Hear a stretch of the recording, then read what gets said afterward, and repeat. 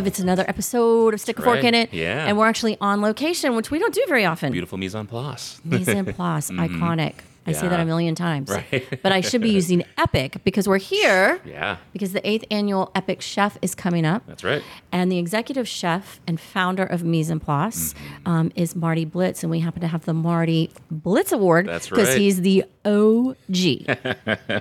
Yeah, he's been around since the beginning. Yeah. Mentored a lot of the people that have competed in Epic Chef, mentored the mentors of the people competing in Epic Chef. Right. It's pretty interesting. We've even had some of the chefs that have worked underneath him that have opened and been successful in their own right with their own restaurants on the podcast before, Rooster and the Till. That's right. It's just an amazing community. And, again, as he says, he's an OG.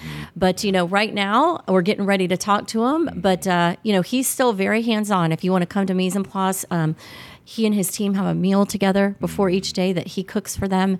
He does the menus, and he's really very hands-on after almost 38 years. A lot of experience. In Tampa Bay. So you guys enjoy Marty. Make sure to go to Mise en Place. I've been going since the 90s. It's an amazing experience and an epic chef. Yeah, coming up. Tell folks how they're going to be able to watch it. Yeah, so, it always sells out quick inside. There's not a lot of room at the Epicurean Hotel to actually come and watch, but we do a live stream every year that you can watch on our YouTube channel at Feeding Tampa Bay. You can come and hang out at Epicurean. You can sit at the bar, sit at the lounge, watch the show. It's a pretty fun event all throughout July and the beginning of August. Yes, there's 5 Mondays. You and I've got stuff to do. That's right. Right? So feedingtampabay.org/epic chef. Check it out, and you guys enjoy meeting the amazing Marty. That's right.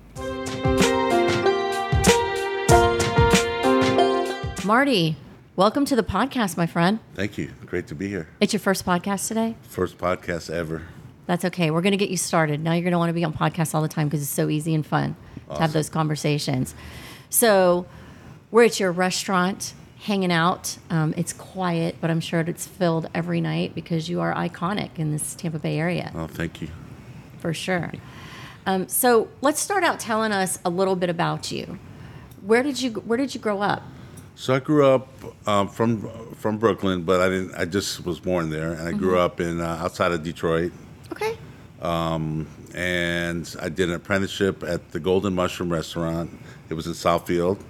It's now a CVS, from what I heard. So, okay. So I moved to Clearwater when I was 20. Got married to my business partner, Marianne. Moved to Clearwater, and then just And you've been went here from there. Yeah. since you're 20 years old. Yeah. So what, again, I keep using the word iconic, but you are one of the most iconic chefs in our area. How did you choose food? So when I was like 14, I worked in delis outside of Detroit, and that's just my introduction to the restaurant business. And I always kind of did that, and then I decided when I went to a culinary junior college, kind of like equivalent to what would be like HCC here. Met a guy who was working at the Golden Mushroom, and he said, "Hey, we became friends." He said, "Hey, you should come here and work." I said, "All right." So I went over there, and what's crazy is I went there and I was making decent money at another restaurant, and the pay was low. And this is going back 40 plus years ago. Well, no, yeah, and the chef told me the pay, and I was like, "Nah, I'm good." And then I left because it wasn't like now where people work for free, and Right. And so then I was working this job, and I was kind of miserable. And then totally different than working any other job I had. It was very serious. Czechish chef who was pretty hardcore, and still not in the mindset like it is now, where you got food channels. Right. It's out there everywhere. Then it was just kind of like a job, so it was different mentality, so so I worked there for 3 years, became an apprentice. It was a good experience, but like I said, different mindset then at those days than now. Right. So you didn't absorb everything like you would have. I would have probably stayed another year because the chef was so great, I could have learned so much more. But so from there, I moved to Florida, got married, moved to Florida, and then my first chef job, I felt like, man, I need to know more things, and I had access to that, and I didn't take it. So that's basically, it was from moving there to here. So Right. So when you say hardcore for a chef, I know there's this, there's shows out. What is it called? Bear? The Bear, I think yeah. The Bear. There's shows out that show some kind of hardcore situations in kitchens. he was almost like the level in the flashbacks. I mean, like in that show, there's flashbacks where the chefs, Yes. who you think you are with your tattoos and your Right. piercings, and it's kind of like he was kind of like almost that level, like. Okay. And he was young. I mean, he was when I worked there, he was in his 50s, Okay. and Which now is young to me. which, Yeah. but it Because felt I'm in my It is. 50s. but it felt old then. Like Right. I thought Back he was then this you old thought- guy, yeah. and I'm 60, so. No, you're not. No, I'm 60. So I think of myself, like when I think of him in the 50s, that he Right. was this old man, almost it would be in the 80s. Okay, Right, right. But the guy was like amazing. But he was kind of like hard. He was like very like intense, and Mm-hmm. I mean, all chefs are somewhat intense, but I guess kind of like. I mean, can you like swear on this podcast? Or? We try to keep it a little PG. Okay, but Yeah, a little PG on this one, but we So- know where you might be going with that. So he was like I remember like people would cry, people would walk out, people would, he would bring people to the worst Right. point of So the culture back then, which you're talking the 80s, right? yeah, well, yeah, 70 probably late late 70s, yeah, late 70s, early 80s, was the tougher you were on somebody, the more you made them grow, right? Is that the... Yeah, he believed that he would create chefs that would move on and help them move on to other restaurants, Right, and right.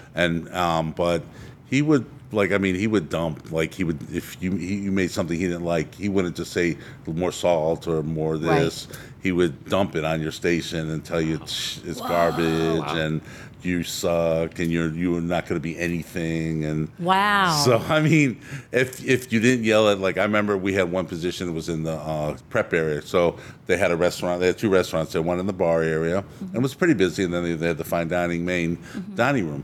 And the prep area was like a lunch kind of and a bar at night, but it was busy.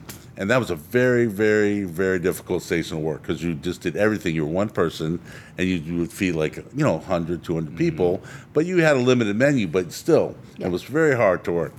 And so I remember, and he would be down there prepping on a table on the side.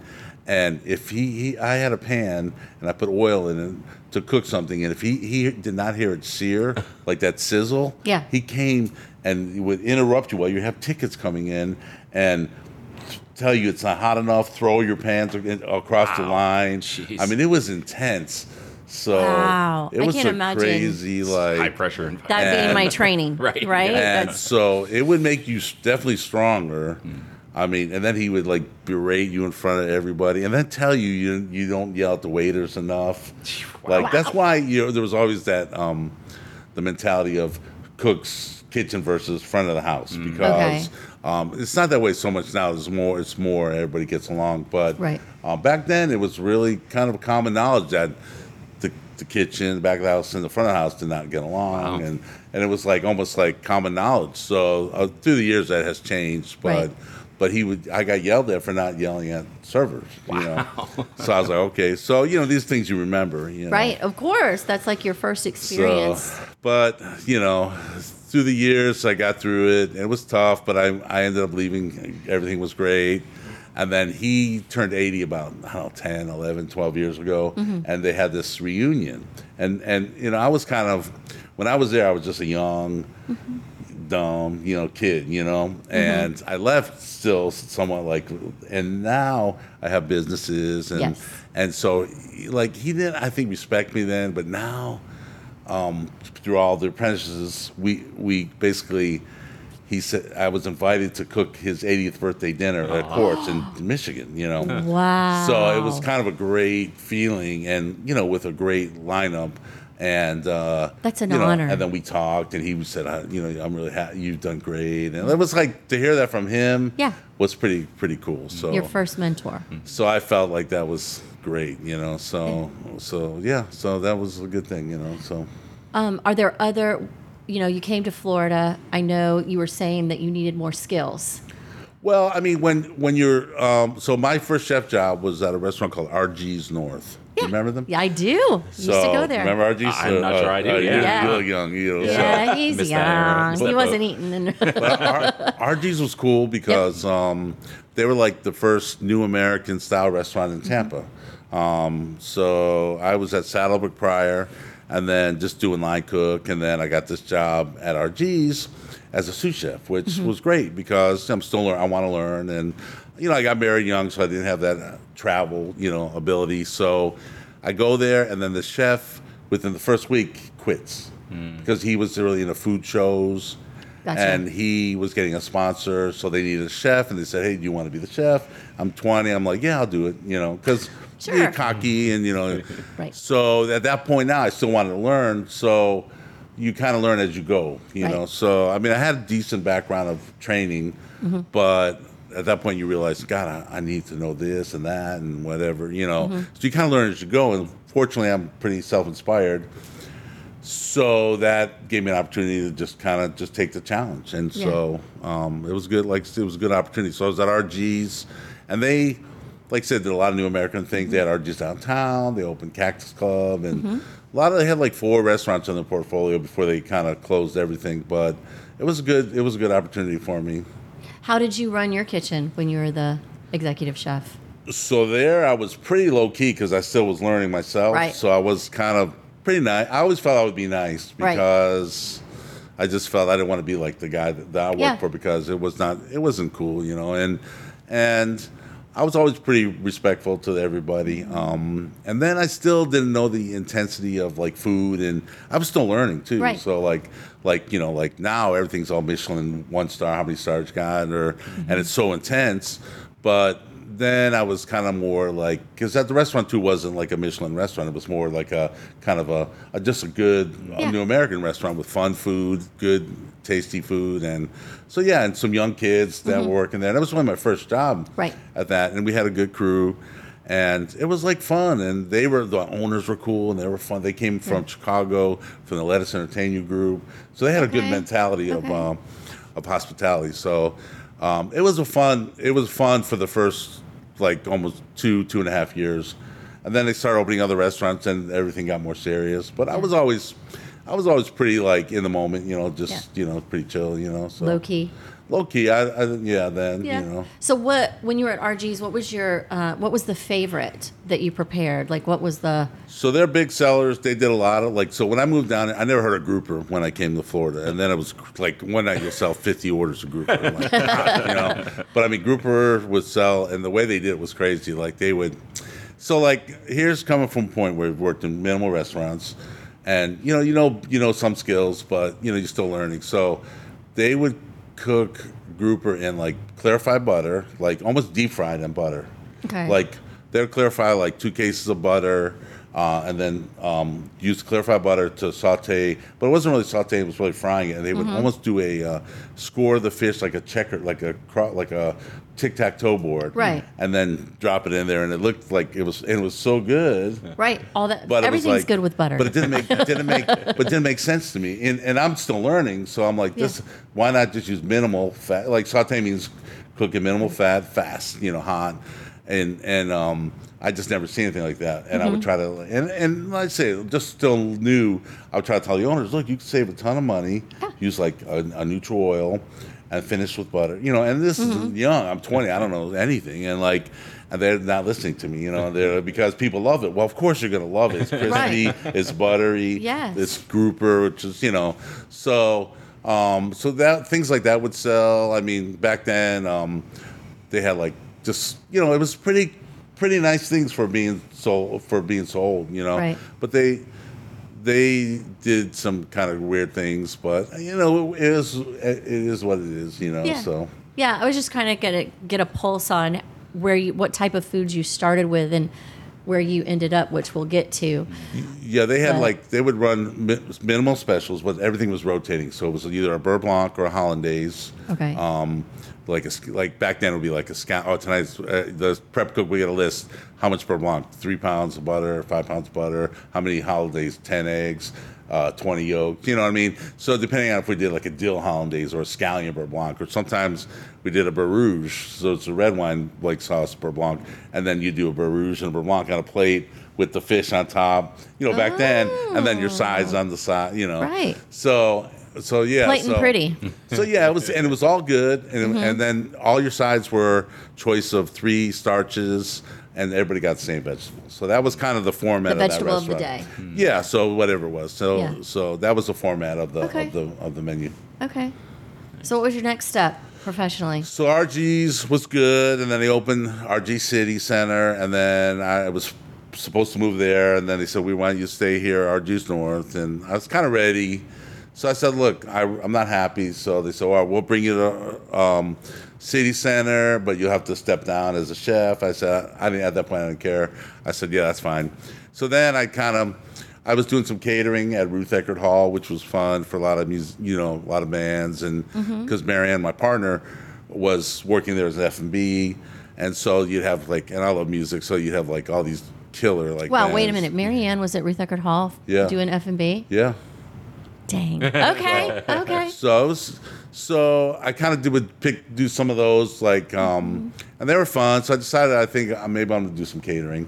So at that point I kind of phased out of RG's, and then we started. Marianne found a spot for us on Platt Street, and it was 840 square feet. And then we worked out of my house for about 3 months while we were building it, and it was crazy. We would have like, I remember we were at Ruth Eckerd because we had a little connection there, do a party for like 200 people. I have a refrigerated truck in my driveway and Wow. prepping in my house when I lived in Summerlin Heights, and have like, it was just like, honestly, I don't know how we did it. I hear people do it now still. Yes.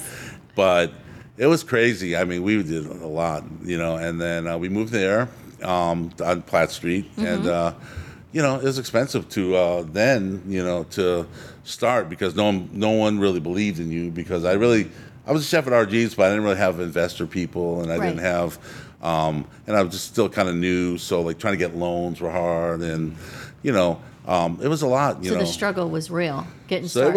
it was it was a lot. So it was her and I, like she was still at Ruth Eckerd, and then I had a guy named Gene Robb that worked at RG's, and he was kind of like my sidekick. So he was front of the house. We didn't have a dishwasher. We would wash all our dishes I remember the biggest day was when we hired our first dishwasher. That was like a big achievement, Yeah. And we worked out a little space, and we did a lot of stuff out of there. But until we got recognized, it was kind of like a struggle, Yeah. So we did everything. We did wholesale, and we're not bakers. I mean, we're not pastry chefs, but we could fake it enough, As long as it tastes good. It was There you great. go. I mean, everything was, back then it's a whole cakes, and were very common. So we did a little of that. We just did whatever, and then one day we had this lady who came in and said, I hear you guys do good work. And we're like struggling. We're ready to like close, And she goes, I'd like you to do a party for me. And I said, oh, great. So we do this party, and it was good. And then she had friends that had us do parties. She really I attribute to her a lot of saving our business. Okay. So she helped get you out there in front of the right people. Yeah. That's amazing. So because of her, we got good connections, and we it really saved us, So. That's amazing. Are you still connected with her? She's still around. Yeah, she comes in there. I see her once in a while. She's older now, Yeah. but I haven't seen her in a while, but I just think of her, Yeah, of course. But Those people that influence you or you meet yeah, that move you on. So once you met her, you get connected with everybody. a little bit, yeah, for sure. Yeah. So let's pause professional for a minute, and let's Okay. get into personal life. okay. We jumped right into professional. We want to kind of get to know you. We know where you grew up. You got married up north to Yeah, I Marianne? married Marianne, my business partner, so at 20, and then moved here. So yeah. And you guys have been business partners for how many years now? Well, yeah, 30, almost 37. Yeah. And unfortunately, the marriage didn't last that Right. long, but everything was good. It just, was not our time, Right, So, But we were able even to, through getting divorced, you guys had common goal professionally, and have remained friends. Yeah, we learned to And work together. Well, Yeah. not always great, but But that's human. But yeah, I think that's kind of a human so. element. 100%, I think. Yes. Yeah. Yes. So tell us about your wife now. So my wife, Marja, is a personal trainer, and she's really big into fitness. And we've been together 24 years. Okay. And married 20. So yeah, and she's pretty supportive of what I do. And So what's her favorite meal that you cook at home? well, she eats, like, being very into fitness. She loves like roasted vegetables, proteins. So she eats relatively pretty healthy. Yeah. So she's not really into the creative aspect of it. No. It's just more of the sustenance. Which kind of doesn't put you to work when you get home. It's easy to roast a chicken and some vegetables with it. Yeah, so yeah. Good to go. She's pretty So easy. does she have a favorite on the menu here for those special times? She loves. So we serve our branzino right now as a special. So that's her go-to rack. She loves the rack and lamb. And then she had a filet the other night. Really, she hadn't had it yet here, so she really liked that. So Wait, how many years have you been together and she hadn't had a filet from here? well, she always her go-to was like seafood. Oh, okay. So and then meats. I would always give her the hanger because I always felt it was a better cut. And then I never really feel fillets like the best cut. I don't know. One night I was cutting fillets and they looked really marbled and really nice. So I said, "Have filet." And she really she loved it. So explain, because I always thought that the filet was the best cut of meat. Talk to me on Well, that. filet is very lean. Yeah. Like I was watching. It's funny. I was watching something the other night. It could have been last night about the filet, and all chefs hate fillets, but it may have been Chopped. They were talking about. Oh, it was last night. I was watching Chopped. So. Fillets, how chefs hate fillets, but they love ribeyes and strips and fatty meats. And filet is, to me, I agree though. I mean, I would never order filet if I go out. What would you order? I would order. My go-to is a strip. A New York strip. So it's kind of. I think it's somewhat true. I mean, I think filet is buttery and it's like tender but it's just no fat. Right, it doesn't give you the flavor. Like the richness is other cut. But I did a filet for a catering we did a few weeks ago, and I did like a tataki, and it was like just seared and pretty raw, and had some Asian spices on it. Man, it was like melting in your mouth. So at the same time, It's got its place. Yeah. It's definitely got its place. I love a little seared or carpaccio is a thing for me. I totally, love that stuff. Yeah. Oh my gosh. Okay, we totally got. Oh, you know what? Before we move on from steaks, Wagyu. What is the big deal? Is that because of the fat? It's for the marbling and the Yeah. fat. Yeah. I mean, we were doing Wagyu here years ago. We're not a steakhouse, so we don't get crazy in the true Japanese Wagyu. But we use the Australian, and honestly, I think it was pretty good. Well, the stuff we got like a strip in, and I would get it like trimmed, just like the block. So they would cut like the nervy. There's an end that's very nervy that you can't serve. So I paid a little more per pound, but I would able to utilize the whole thing. And we would grill like the scraps, and it was like an A5 and it was I think really good. So I think there's definitely truth in the hype of Wagyu. So, Okay. Yeah. Okay. So it's worth it to indulge. I would indulge. I mean, I can. definitely like some, because I think you can be something is over marbled too, Okay. but I feel the stuff that we were getting was definitely tasty. And I mean, like over prime, you get a really nice prime steak. I don't know, is there that much difference? Maybe not. But Yeah. like I said, for a while we were using it, and we would get like Wagyu flank, and because we're more into like maybe more inexpensive cuts, so we don't have to charge crazy price points. Right. But the stuff that we got, I was always happy with, and I just kind of got away from it, and so I haven't done it and brought it back. But it was fun when we had it, when we did it. So. Okay. So, looping back around, you met this amazing woman. You catered her party. She introduced you to folks. What was the next step from having that catering company on Platte? Okay, so eventually we were just like a small unit. So then we took a space next door. So we were an 840 square foot business, but then we were in a 6 unit, like a little plaza. Okay. So we took the space next to us. We went through the wall with like a wall concrete. So it was. So the way we did stuff back then, we had to survive, so we had no money. So we went with a concrete saw, and it was so crazy. And did it yourselves? And kind of did it. That'd make a good show nowadays. Actually. It was pretty crazy. I mean, the stories. I mean, it was crazy. But we took the space and we put a little, dining room, and then we took another space, did another dining room, and then we took 4 out of the 6, and they were all separate, but they connected. Obviously, you go through the doorways and stuff, but. So then we were lunch, and then we were dinner, and we were pretty busy. And then we were catering still, and we were killing it. Like then, we had a smaller menu, more simpler. I was on the line every night. It's like I think I was saute. I had a grill. We had a pantry. I think that was it. And so we kind of maintained that for I don't know how many. I think we were there 5, so maybe like 2-3 years. Mm-hmm. And then we closed and moved here. And what's crazy about that story, we closed on a Saturday and reopened here on the next Friday. Wow. So we didn't even do any friends and family. We just opened cold turkey. Just hit it. So that's like what your shirt says. Yeah, just getting right into it. I mean, we just said, screw it. We're just I know we got to get Chef a badassery shirt for sure. But I mean, we came in here and I'll never forget my sous chef says, "Do you think we'll ever do 300 covers?" And I'm like, 'cause we would do some nights we'd do 220 and that was a lot in that little space. But I go, I don't know. I'm like, maybe. And then the first night we did 500. Wow. Jeez. Everybody was excited about it. So what year did you open here in this location? So we were there 5 years. So whatever. So that would have been 91, 92. Yeah. So that's when I came here for the first time. Okay. All right. So so when we opened here, it was rough for about a year.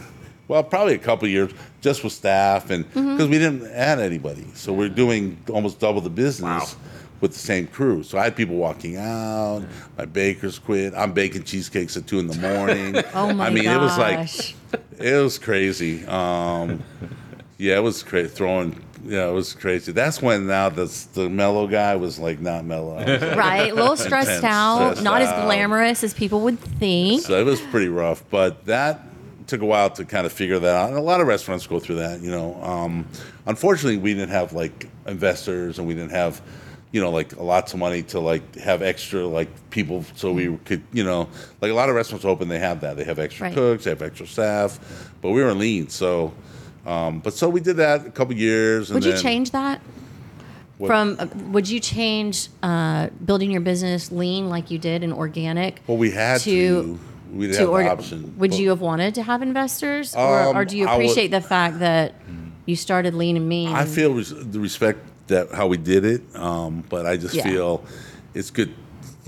It's good to have deeper pockets when you open. So makes it a little bit easier, but it was crazy. So then we kind of, we were lunch, dinner, catering still.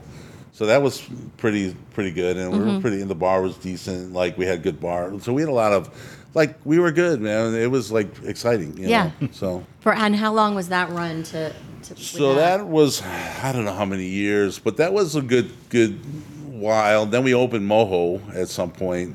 So we had this South American cafe on Davis Island. I think that's when things were starting to slow down a little bit. Mojo was a fun restaurant because I love those Latin flavors, and we were kind of, modernizing them a little bit. But it was kind of like the idea that we live in a Latin community, and we felt like it should do well, But it didn't do good, It did okay, and the food was great. I mean, because it was also a casual concept, right? So it was cool, but I just think logistics, it wasn't meant to be. So we ended up closing that after 2 years. Then we opened the market, kind of overlapped with Mojo. So the market was where Datz's. Okay. We had this mise en place market, and the idea was going to be a big wine store, a lot of home meal replacement. Like I said, a market, and it was cool, and it was exciting, and I think things were kind of not we're 100% where it should have been. But I hired a chef that used to work with me on Plaid. He came back to work, and all the home meal replacement was kicking off. It was exciting, but he hated it. Oh. So then Oh, no. he goes, I want to do a restaurant. Yeah. So, and he was the man, and I'm here. Right. So we do a bistro, and it was great. I mean, he was awesome. And it was cool. We did a brunch. I mean, it was killer. But then I getting divorced, you know. Right. And Life changed. So we can't keep both spots. And I felt at the time we had great parking. We were busy. Didn't have great parking. So I felt we had to let that go. So Gotcha. So that was that time. And then Moho had closed, that closed. Oh, at one point we had a jazz club. Oh, nice. I think that was going on before everything else. I mean, we had here, and then we opened. It was called 442, and it was in the building, at the end of the building, and it was cool. It was like live music every night. I think we were four nights a week. Always really killer, like local, maybe not local music. We had a limited menu, which never really kind of that part people didn't get. So but it was cool. And then that had eventually closed, and that became like just a banquet space. Gotcha. So we had a lot going on, and then everything kind of came down to basically mise en place again. So, Yes. and that's Back when to things base. were kind of rebuilding at that point, So, So in all this time, I happen to know, and it's been mentioned before, you've been a mentor to a mini of chef that's worked underneath you. we've had great people work here. Amazing, talented Farrell people. Alvarez Yes. of Rooster. He mentions you specifically. Yeah, He's been on recently the on the show. podcast before. He was here 8 years, and he's a good friend and a great chef, of course. And I'm just really proud of what he's doing and accomplishing now. So happy for him, and Ty as well, his partner. So Farrell. Then we had another guy that was pretty cool. I thought about, and his name was Eduardo Jordan. Okay. So he worked here as his internship, and then was going to open a place in Tampa. He had some money that he could do something, and decided he went to work for Thomas Keller at French Laundry, Okay. and then went out to Seattle, and then he opened, his name Eduardo Jordan. He opened Solari and June Baby, and he was like in Food and Wine magazine. He was all over the press. So the guy really blew up. I mean, so I was really excited to see that. And then he actually did a dinner at Farrell's at Rooster Until, kind of like he does those summer series dinners, chef dinners. And I had gone to that and get to see him. But to see him, I mean, he just kind of worked in the pantry, did pizzas, desserts here, and then left. I think he left here to do like a stint at French Laundry. So, I mean, that was a pretty good success story. So. Yeah, right. So those That's are probably amazing. the two exciting ones, for me. So That's awesome. That's amazing. So you're telling about your brands that you've had. What brands do you have going on now? So now we have, so my partner is basically, it's called the Dewey and the Berkeley Beach Club. So they have 6 suites. They're like amazing. They're like a 2-bedroom suite that has full kitchen, full living room area. Okay. Right on premise. They have a rooftop bar, a pretty nice restaurant down below. They do a lot of events there. It's a really killer space in Paso Grill. Okay. So I was a part of that, but not as much as I was more in the beginning, but more involved here. And then we have a restaurant, a cafe in the airport called okay. Cafe by Mise en Place. Nice. And that's a fun project too, because it's kind of like this food, but not like elevated as much because of the dynamics of the airport. But Sure. So it's if somebody's pretty cool. flying in and wants to experience mise en place, what is it that you guys serve at the airport? So the airport, it's similar foods that were like maybe more on our lunch menu here. Okay. We don't have a big like entree selection there, but a lot of like sandwiches, some good, like really creative sandwiches, some Describe starters. So we have like a grilled cheese that we do with like roasted tomatoes, mushrooms, goat cheese, Gruyere, and that's very popular. We had on our lunch menu was really popular. It was called the Willie Moore sandwich. So it's a story of Will Moore. A guy says, "Give me 50 curry chicken salad sandwiches on pumpernickel with provolone cheese." And I said, okay. And then he never showed up for the order. We prepped it all. So hence his name was Willie Moore on the check, that didn't go through. So that is hysterical. Hence the name of the sandwich. So we put down our menu, and great sandwich. People loved it. Wow. So you made all your money back from being ditched by Willie. So we had to run it. So this is on Platt. This goes back to Platt Street. Right. So that was always on the menu, and then we put it on their menu, and it sells great. It has it's kind of old school, a mango chutney that we make, and pumpernickel toasted with provolone. Great sandwich. But yeah, so that would be one of the kind of signature style dishes. I'd go with the grilled cheese all day. That sounds really good, yeah. All day. Our salmon dish that we used to run on lunch menu, very popular. It was basically grilled salmon with, pan-seared with jasmine rice, little grilled asparagus, roasted Roma tomatoes, and a green apple curry vinaigrette.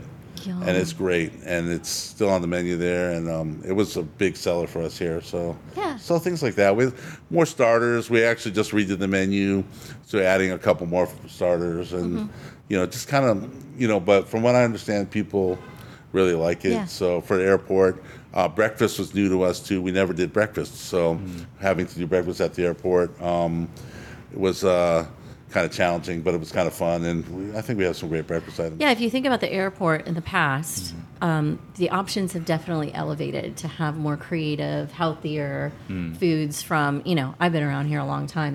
You couldn't even hardly get anything to eat at the airport before. And now you have mise en place as you go in on your trip or you're coming into Tampa. Yeah, no, it's great. And I'll go and check in on things and try a few things. And when we did the menu change, I tried about probably 8 items. And I'm thinking at the time, these are really good, And obviously, are they perfect? Maybe not.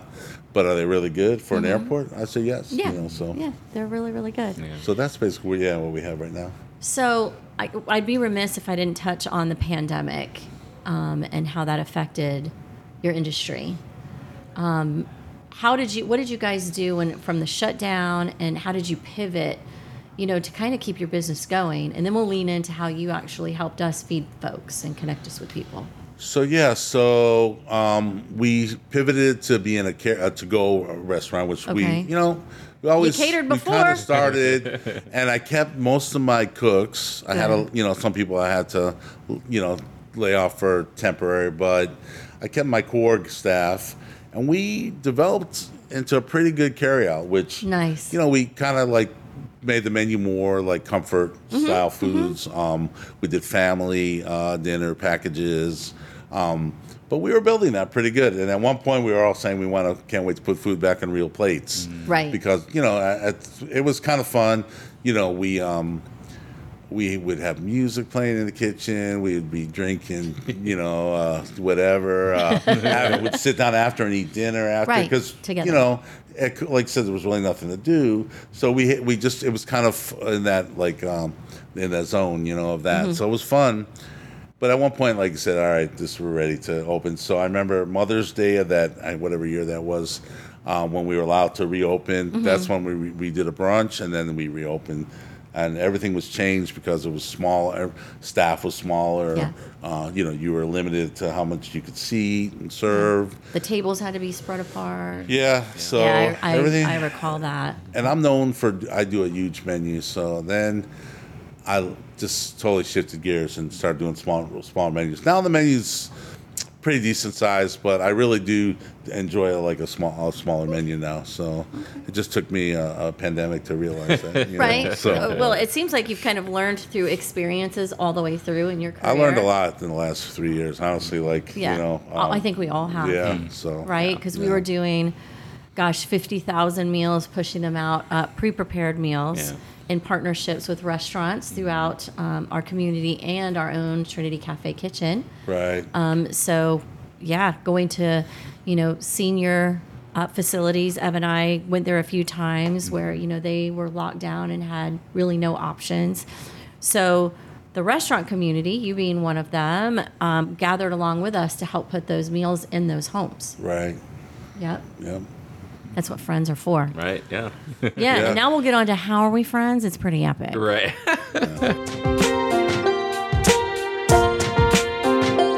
Hello, Miss Kelly Sims. Welcome back to Stick a Fork in It. Thank you for having me. I'm excited to chat today. We're having such a great time at Mise en Place with a chef Marty Blitz, who is an iconic chef and has been a mentor to so many people. But we wanted to talk to you specifically so we can make sure we get those Epic Chef details down. So how did Epic Chef start?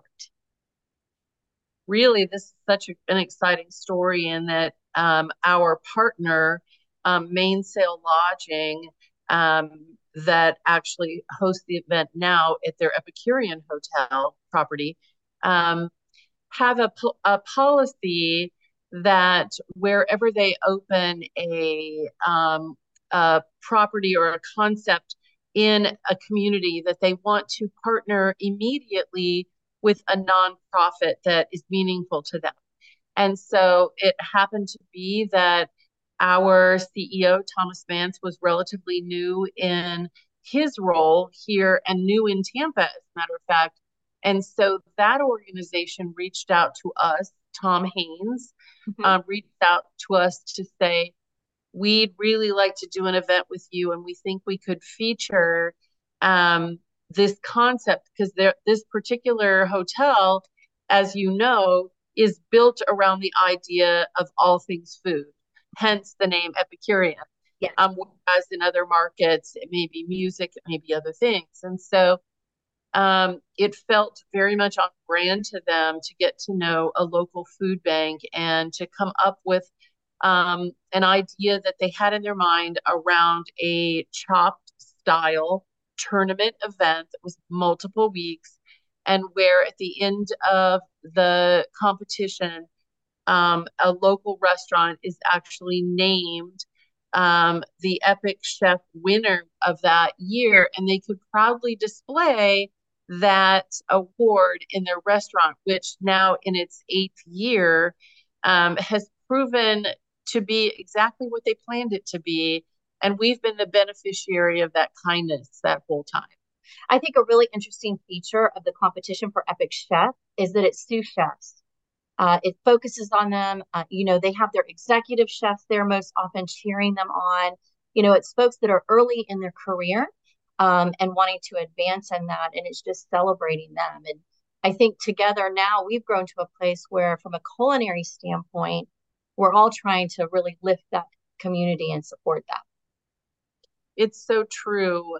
The original idea is, we're not asking the restaurant to put their reputation on the line by their executive chef necessarily performing, but it also does something that I think they didn't plan, and that is when you put the sous chef forward in this competition, it really shows the depth of experience, because we have these sous chefs who, as you've seen, Shannon, and I've seen in my now 6th year of this event, the depth of their knowledge could probably run a restaurant in most any other location. And so you really get to learn a lot more about a restaurant than we might have thought initially.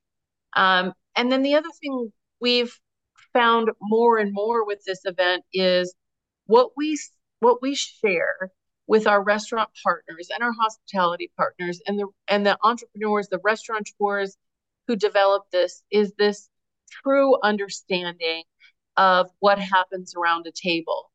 And yes, they create and curate some of the greatest menus you can ever go to at our event, but also in their own place of business.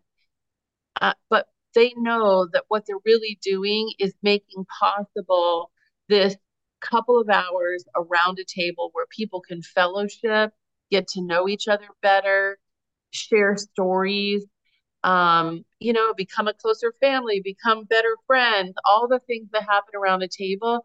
And each year, I'm more and more reminded of the fact that while we do it in completely different ways, giving food out, obviously, in a beautiful menu or in a box of groceries or a prepared meal, in the case of Feeding Tampa Bay, we're doing the same thing. And that is, we're allowing people to enjoy those moments together around the table. Well, and it's really interesting, I believe, due to the pandemic, we started streaming Epic Chef. So anyone can watch from home and enjoy the event all 5 nights. And then we even have an element where you can be part of the event and vote on a number of things for those chefs. Yes. As one of the things we found out very early on is we sell out all 5 and before that 7 weeks of the event so quickly. And there was this group of people who were saying, like, I didn't get to see, how can I be involved? I just want to learn about the chef. I want to learn about what you all do at Feeding Tampa Bay. How can I somehow be involved? And so the concept of streaming it, allowing the public to join in, and now we've added interactive opportunities for people to vote and share a question or something. And so our desire is not to limit this to the 50 seats that are in the Epicurean's Theater, but rather expand it wherever possible to make others be involved. Yeah, and if folks want to drop by and see us, you and I for 5 weeks, and our team and the restaurant, some of their team, will actually be in the lobby and the bar during the event. We invite folks to join us. The Epicurean puts together some wonderful beverage specials and some dinner specials so you can enjoy and kind of be there with all of the energy and the big screen TVs. But we do encourage you to go to feedingtampabay.org/epic chef so you can join us from home and just, as always, be part of the Feeding Tampa Bay family. Thank you so much, Kelly, for stopping your day and joining us to talk about Epic Chef, the 8th annual, and I can't wait for it to start. We can't wait either. So thank you for allowing us to tell more about the story of Epic Chef. How long ago? So we're gearing up for Epic Chef. Right. It's coming again. 8 years. You've been doing it the whole time? Yeah, since the day one, yeah. Since day one. We've done, our staff has done good. I think we have 2 or 3 wins. Mm-hmm. That's pretty cool. Yeah. But the funny here, okay, so this is kind of funny. So the first guy who won was Will. And Will's a good guy, and he worked for us on and off for a while. Mm-hmm. And so he won, and it's all about the cause, really. If you think about number one reason, the cause, hands down. Right. Yes. And then all the other little stuff is kind of fun. It's like a bonus. So he wins, and he's got a little ego, and that's cool. So then Gabe, the next guy, Steve. So Gabe was my chef after Will I think Will was still here, but Gabe did it. He was a sous chef. So he did it and won. But then they did like the $5,000 prize. Yeah. They got a little crazy. He got the press. Right. So, and Gabe doesn't really have, his ego is great. Gabe's cool. Everyone loved Gabe. So, Will was so mad because he still didn't get worked the good there. stuff. Right. But not only that, but it was the best part about all was one of my other cooks taped the article of Gabe all in around the kitchen. So Will would see him. So he would tape on the ceiling. He would tape. We have this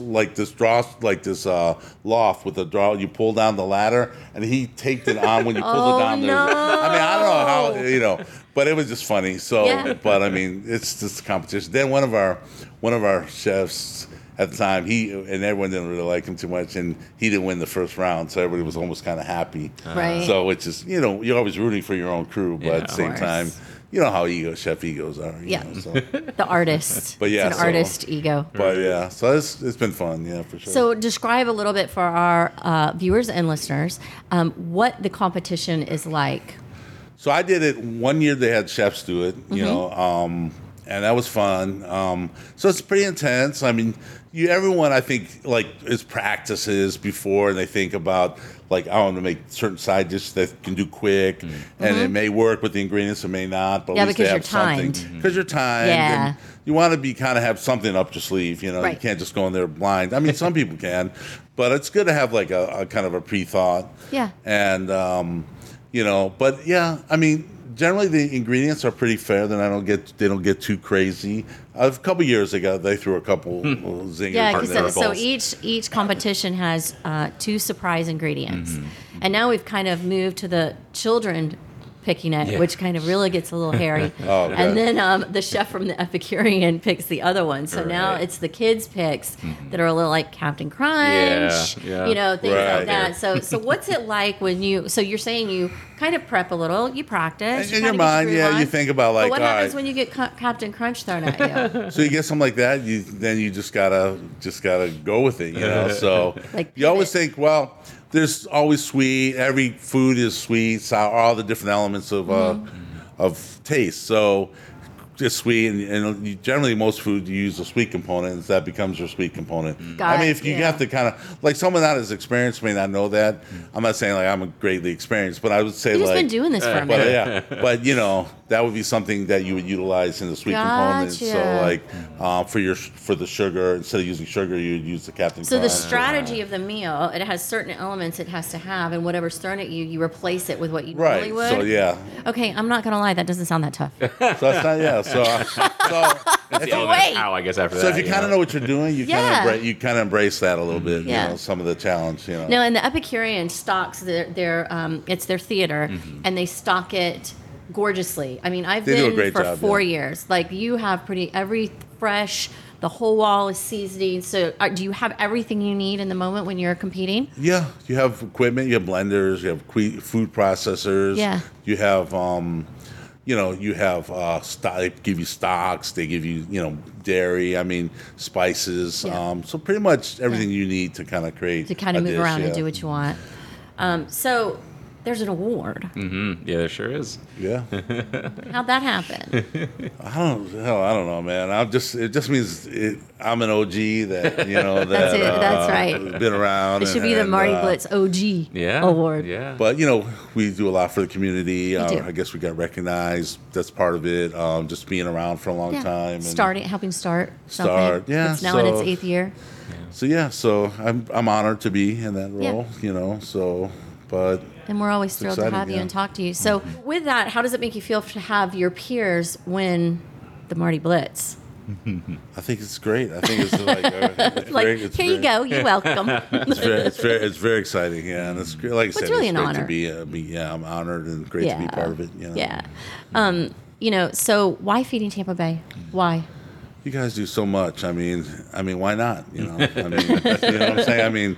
I mean, you're amazing for what you do, and just glad to be involved. Any way we can. Well, and it's like kind of we always say, great things happen around a table. Another thing is everybody has one thing in common, it's food. So when you put a hunger relief organization and amazing talented chefs, it turns into this big thing that gets sold out very quickly. But the reality is we're all thinking about these meals that can be on tables and what that end result is, because there are folks that aren't enjoying a meal at all or a healthy meal, and we're all just working together to kind of put those on tables, because that's really the end game. And why we do Epic Chef is it's just really all these amazing talents, all these wonderful people that sponsor, everybody getting together to really put meals on tables. That's what it's about. Yeah, and it's great to see how many people that want to partake and be involved. So Well, and I think it's really fun now too, because Ev and his team now have a streaming. So if you let's just be frank, it sells out in 5 minutes. Right. I mean, now in our 8th year, I think it was like not even a week, and we were completely sold out. Yeah, there's only so but much now room. you can experience it by coming and hanging out with us. We're going to hang out on your night with your badassery shirt that I'm going to get you. But you can hang out with us at the Epicurean, but now you can really watch it from home on TV. yeah. Yep, Right? on YouTube. Yeah, I've done it. I mean, it's great. It's Yeah, fun. yeah. So we invite you to watch on YouTube. Again, all this work that we do to try to put meals on tables. Follow us on social. Share what we do. Follow Mise en Place. Yeah. Know what Mise they're en Place. doing. Yeah, Definitely, yeah. yeah. So follow all of us on social, and yeah. Okay, now we're going to move on back into personal stuff. Okay. So, do you have a memory of a meal around a table? So I do. I was thinking about that. So one thing that comes to mind is a Christmas I don't know how many years ago. A good friend of mine, he's a restaurateur, and this before he became in the restaurant business. It was Christmas Day, and we would always before he got into it, he always talked to me about what am I cooking for Christmas this year for his family, and then that's Christmas Eve, and then Christmas Day we would spend like the night I would usually go to his house and be with his family, and we did a leg of lamb, and we just we cooked it together. You know, we stuffed it with the garlic and the herbs, roasted it, made the jus. I remember making a gratin potatoes like to go with it. I think we had some, I don't know, green beans or something. But I just never forget drinking red wine as we're cooking, hanging out at his house. And that's a memory that I think that pops very into your special. mind. Yeah, That's amazing. I just think that was like so awesome in his family, and then sitting down with his family, right? It was really cool. With friends in the kitchen. Yeah, that's always, and then add wine, of course. and of course, You know. Makes parts hard to remember, but definitely. yeah. For me, actually, being a young adult, coming here was my first experience with fine food. I learned about wines, what wines went with what. You know, you had great servers. I'm talking back in the 90s. Yeah. You had wonderful servers that kind of walked you through it if you were young and just really wanted to know. And then put something on my palette, on my list of yums is foie gras. Not everybody does it, but dang, I learned about it here. And then to this day we come and I'll have a craving for that, and this is where I come for that. So, you know, everybody, you guys look at the menu. Mise en place is iconic. It's amazing. Every bite is delicious, and the beverages that go with it. Our time at Mise en place is almost over. Okay. So I have a couple more questions for you. Closers. So there's a table, right? You have 4 seats at the table. Yours is 1. Whether it's somebody who's here with us or not, who are the other seats at the table?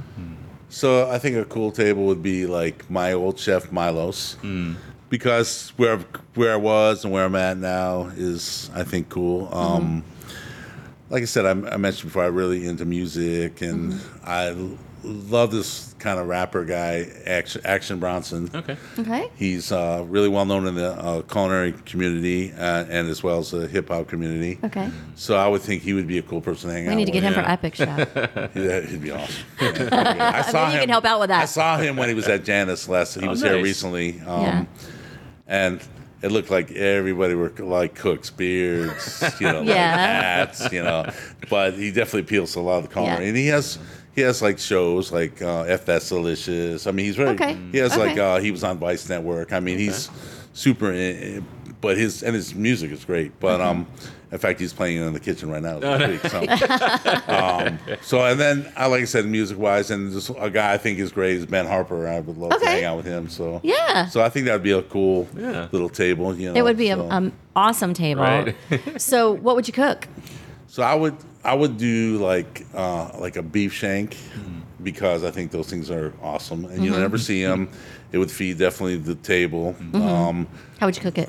I would braise Braised it and beef. just do just some fun side dishes with it. But I think because of the size of shank, because generally you always hear lamb shank. Well, it's hard to do beef shank in restaurants because you can't really. It serves a group, and yeah. Okay. so like a short ribs, or I love braising. So like lamb shanks or veal shanks are small. But a beef shank would be like one whole big, the size of like a basketball, you know, and then you would just carve it, and everyone would just chill and eat, Yum. Nice. drink, and be fun. Sounds delicious. You know, You know, finally, you have been a mentor to so many by design. Do you have any advice as we pack up and leave your restaurant today for, you know, people who are looking to get into your industry, who want to be an executive chef, who want to be an entrepreneur? I mean, it's a great field. It has its ups and downs like anything, but I mean, when it's going good and things are like, and you're doing the food you want to do, you have happy guests and things like that. It's a great feeling. And so, and I encourage people to do it. I'm glad to see it. Feel like at one point with COVID, people weren't really wanting to work, and so now you're seeing more people getting back into it. So it's just to be excited and passionate about this field, not just cooking, but the hospitality field, because there's so many aspects to it, you know. Right. And like I said, it's very rewarding when things are going well. So Right. And you're a testament to, you know, you talked about during, you know, apprenticeships and things like that are really important because it's how you learn, you know. So Totally. getting into that, and it's like from when you moved to Florida, actually, and you went all the way through all the things you did, brought you to here. So people need Yeah. to be patient and love what you do.